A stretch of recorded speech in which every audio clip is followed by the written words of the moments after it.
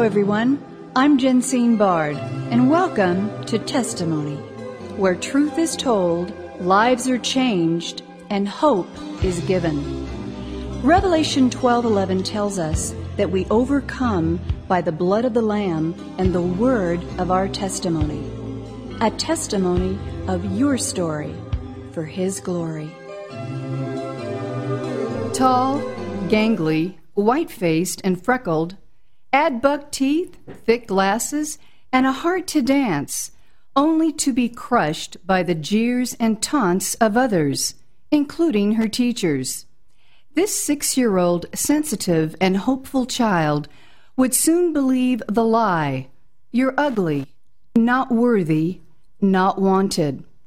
This, ladies and gentlemen, could easily be the story of any of us when faced with man's opinion of us instead of God's.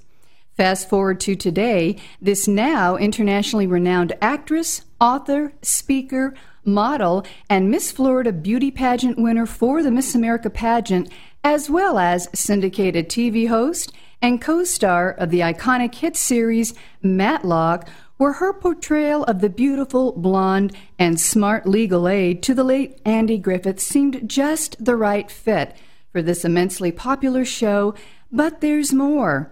My next guest has something to say about what real beauty is, inside and out, and how she got there. Ladies and gentlemen, would you welcome to Testimony, a great joy indeed, actress, speaker, and author of Beauty by the Book, Seeing Yourself as God Sees You, and her most recent, The Wonder of His Love, A Journey to the Heart of God.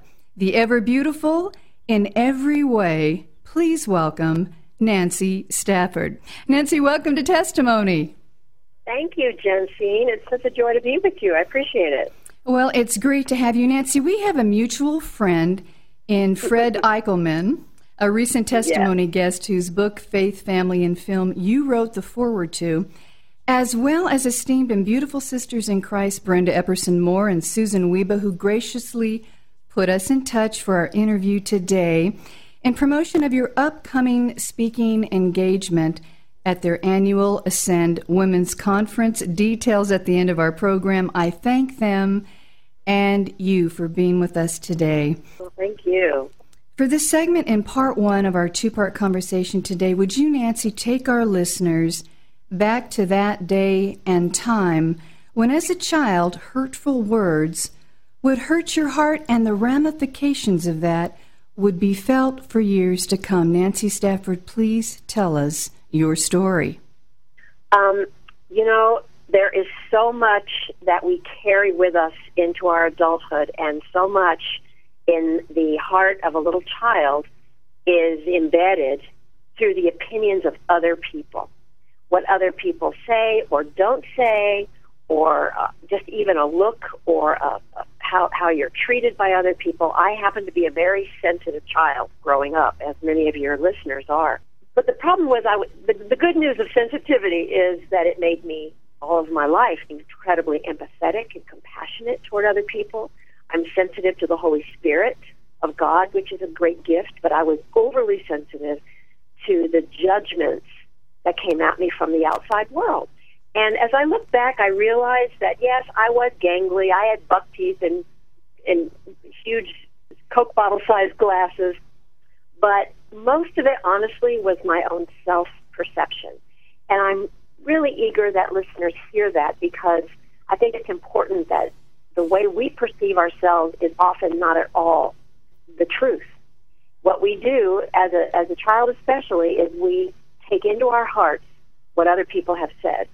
And we take it all the way into our adulthood, and it can affect every day of our lives, as it did me. I carried a warped self-perception, a deep-seated feeling of inadequacy all the way into my adulthood. And even through all of the success I had, or the affirmation from the world, the income that I was making from my physical self, it wasn't just my appearance I was teased about. I was a good kid. I was a good student. I was the nerd, the dork, the geek of my school.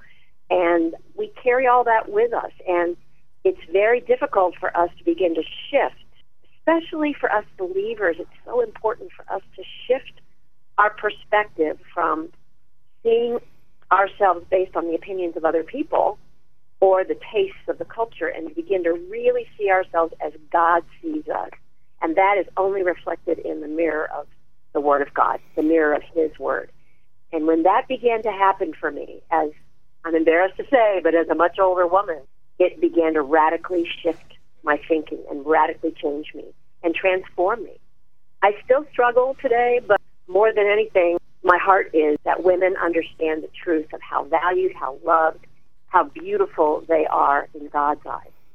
Amen and amen. And I noticed in reading part of your book that even though you shared with your family some of the hurtful things, your family was always very reassuring and loving. You grew up in a Christian home, so it's not that you didn't have godly, Christ-like influence, but there came a time when you fell away from God. Can you speak about that a little bit and how you restored your relationship with Christ and how, Nancy, He gave you the true self-esteem we all find in Christ? I'd love to. Yes, I did grow up in a wonderful Christian home. I started my relationship, a very intimate relationship with Jesus, when I was 8 years old, and I loved going to church. I loved being involved in church. But being insecure and feelings of unworthiness and inadequacy that was just deeply embedded, I was very, very shy, but I began to get real confused by the time I got into high school. I took things too much to heart, took things personally when a couple of the leaders and the elders in my church, and I know now, and I tell this story for a reason also for your listeners, I know that they had my best interest at heart. They were trying to help me. They saw something in me they were trying to bring out, but they would say things to me like, you know, Nancy, if you could be like Susie over there, Susie in your youth group, oh my gosh, she's here every Wednesday night, and your parents would be so proud of you. Or they'd point out another girl, you should be like Linda. Linda is a leader. Now, if you weren't so shy and you tried harder, you could be a leader. Well, here was the problem. I couldn't tell them that Susie and Linda were getting drunk after youth group, or Linda had just been meeting her boyfriend in the back of his car and now had just told me that she was terrified she might be pregnant. This, to me, was crazy, because all I knew is that I just wanted to be a girl after God's heart. I wanted to please Him in everything. Yet, here in church, the place I admired and loved and respected so much, even there, I didn't feel like I could be enough. And I didn't know how to talk about this. I was too immature to know how to articulate these feelings. So when I went off to college, 500 miles away from home, I walked away. So many of us who walk away from the Lord don't mean to do it because we're angry at God, but we're disappointed in God's people. That's a very common story. Mm-hmm. So I figured, you know, God and I, Jesus and I will just be best buds. I don't have to be in fellowship. I don't have to go to church. I don't have to be accountable to anybody. Nothing's going to change. It'll be great. Well, as you can imagine, it didn't take long for me to start acting a whole lot more like Linda and Susie. And little by little by little, I drifted away from a significant spiritual relationship with Christ and began acting a whole lot like the world. And it was 15 years before I set foot inside another church again. But the crisis of faith that you're referring to was after I graduated from college, shed that old, what I thought was my old image, you know, of being the laughing stock of my entire school just because I was a nerd. I got thrown actually into a modeling and commercials career, not by my choice, but God orchestrated things because He had a plan. He had a purpose that had yet to be revealed to me, but He had to open the door and kick me through it in order for me to walk through it. It was never something I would have pursued because I was a journalism grad and I was working in journalism and PR. How exactly did that happen, Nancy? Well, I was at a very small boutique PR agency in Fort Lauderdale, Florida, and happy as a clam, doing a lot of work and loving it. And I got a phone call from an agent in Miami. Miami is a very big market for commercials, and she was all out of breath. It was the funniest call, and she said, "Oh, I remembered you were Miss Florida last year." I said, "Yeah, I was." And she goes, "Oh my gosh, I'm desperate. And I said, well, thanks for thinking of me. And she explained to me that the Screen Actors Guild, the actors union that I'm now proudly a part of, had gone on strike. So none of the local Miami-based, Florida-based actors, professionals, could work. And she had all of these ad agencies coming from New York to Fort Lauderdale and Miami to shoot their big national commercials. And she basically, I desperately need somebody who can walk and talk at the same time. I've got to put some people on tape. Can you just come audition? Just come audition. I got to fill a tape. I said, yeah, sure. So I auditioned for 5 big national commercials. I mean, Coke, Revlon, Pert Shampoo, X14 mildew spray, Lincoln Continental Town Car. And Jensine, you're not going to believe it, but I got every one of them. I got all 5. Wow. And the only reason I got them was because none of the real professionals could work. And I wasn't competing against people who knew what they were doing. So God had a plan for me, and I did all these commercials. I loved it. I went back to my PR job, but little by little, I started doing more and more work on the side. I had a very freelancing kind of a job, so I could take the time. But when my modeling and commercials started occupying far more of my time and being far more pleasurable to me than work in the 9-to-5 PR world, I phased out of PR, did that for a year and a half in Florida until I pretty much risen to the top of all I could do at that time in the state of Florida. And that's what drew me to New York. I thought, all right, I've saved all my money. I'm not going to tell any of my clients that I'm in New York. I'm just going to go and I'm going to study. And I'm going to see if I can do this thing called acting.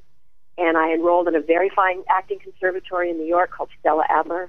And I was in class for 8 hours a day and then going to the theater every night, seeing a million plays and just immersing myself in study, which is what I tend to do. And about 6 months later, I got another phone call from another agent who I did not know, and this one scared me a little. She had this grovelly, rough voice like this. She goes, is this Nancy Stafford? I said, yes. She goes, well, this is Eileen Ford from Ford Model Agency. Oh. I got all these ad agencies and photographers, production companies calling me looking for you. Who are you? I've never even heard of you. You better get in here. So I came in, and she looked at me, and she said, oh, my gosh, you're really old. I was 24 years old. She said, you're old, but I'm going to sign you because you'll make me a lot of money. Ladies and gentlemen, you have been listening to internationally acclaimed actress, author, and speaker, Nancy Stafford. You can learn more about Nancy's work, ministry, and mission by visiting nancystafford.com and get inspired, get hope, and yes, get your tickets too at ascendwomen.org, a conference for remarkable women where you can hear Nancy and others up close and personal, November 5, 2016. You'll be glad you did. Nancy, it has been an absolute joy having you share just a little of your amazing story, life struggles, and the faith you would need to overcome it all, and by doing so, become God's gracious and beautiful gift to us all. We look forward to hearing much, much more next week. God bless you. Thank you, Jensine. Appreciate it. Testimony is a global broadcast made possible by the generous contributions of our valued partners at Jensine Bard Ministries and you, our listening audience. Together, we are reaching souls for Christ, one testimony at a time. If you would like information on how you can support this broadcast with your tax-deductible gift, please visit us at jensinebard.com. That's one word, JENSINEBARD.com. And join the conversation at our Facebook page, Testimony with Jensine Bard. Thank you for listening, and please join us again for Testimony.